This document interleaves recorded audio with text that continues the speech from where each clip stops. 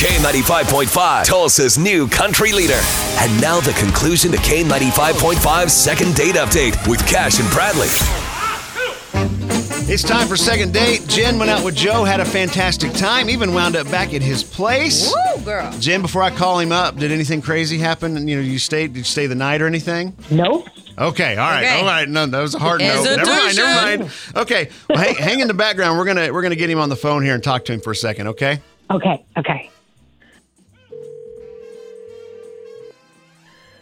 Hello? Joe. Hey, is this Joe? Yeah. Who's this? This is Cash and Bradley, man. Hello. We actually do the morning show for K95.5 here in Tulsa. We have a friend in common. Do you remember the date you went on with a beautiful girl named Jen? You remember her? Very nice woman.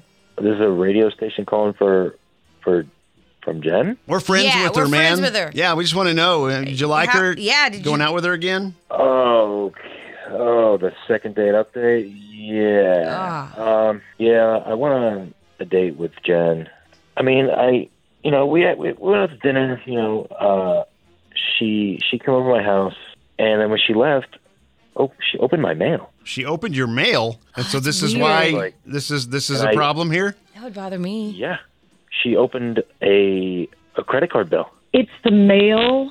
That's why. Yeah, yep. There you go, Wow. Joe. That's And Jen. she's You know on the she's. phone, isn't she? You know She's it. on the phone. You said you know Wow. second date, so you know she's there. Yeah, I figured that. Yep. Yeah, you can't. It's like invasion of privacy. You can't just open somebody's mail. What was your thinking there, Jen? Yeah, why'd why did you do that? What would possess you to open his mail? We'd had a couple drinks. I was making a joke earlier in the evening. I don't know if you remember about how I'm a little bit of a coupon clipper and I'm good to have around because I can save a few bucks. Heck yeah. So I was just going to Yeah. open I some do remember coupons that. and make a little joke. I accidentally must have opened the wrong thing. It wasn't intentional, and I was just trying to have some fun with you. Yeah, I do. I remember you saying that. I'll be honest, I do, but you opened the wrong thing.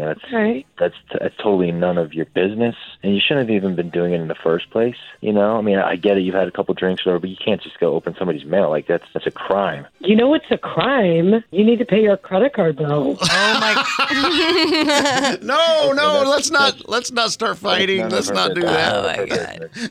This None just of got your bad. business, Jen.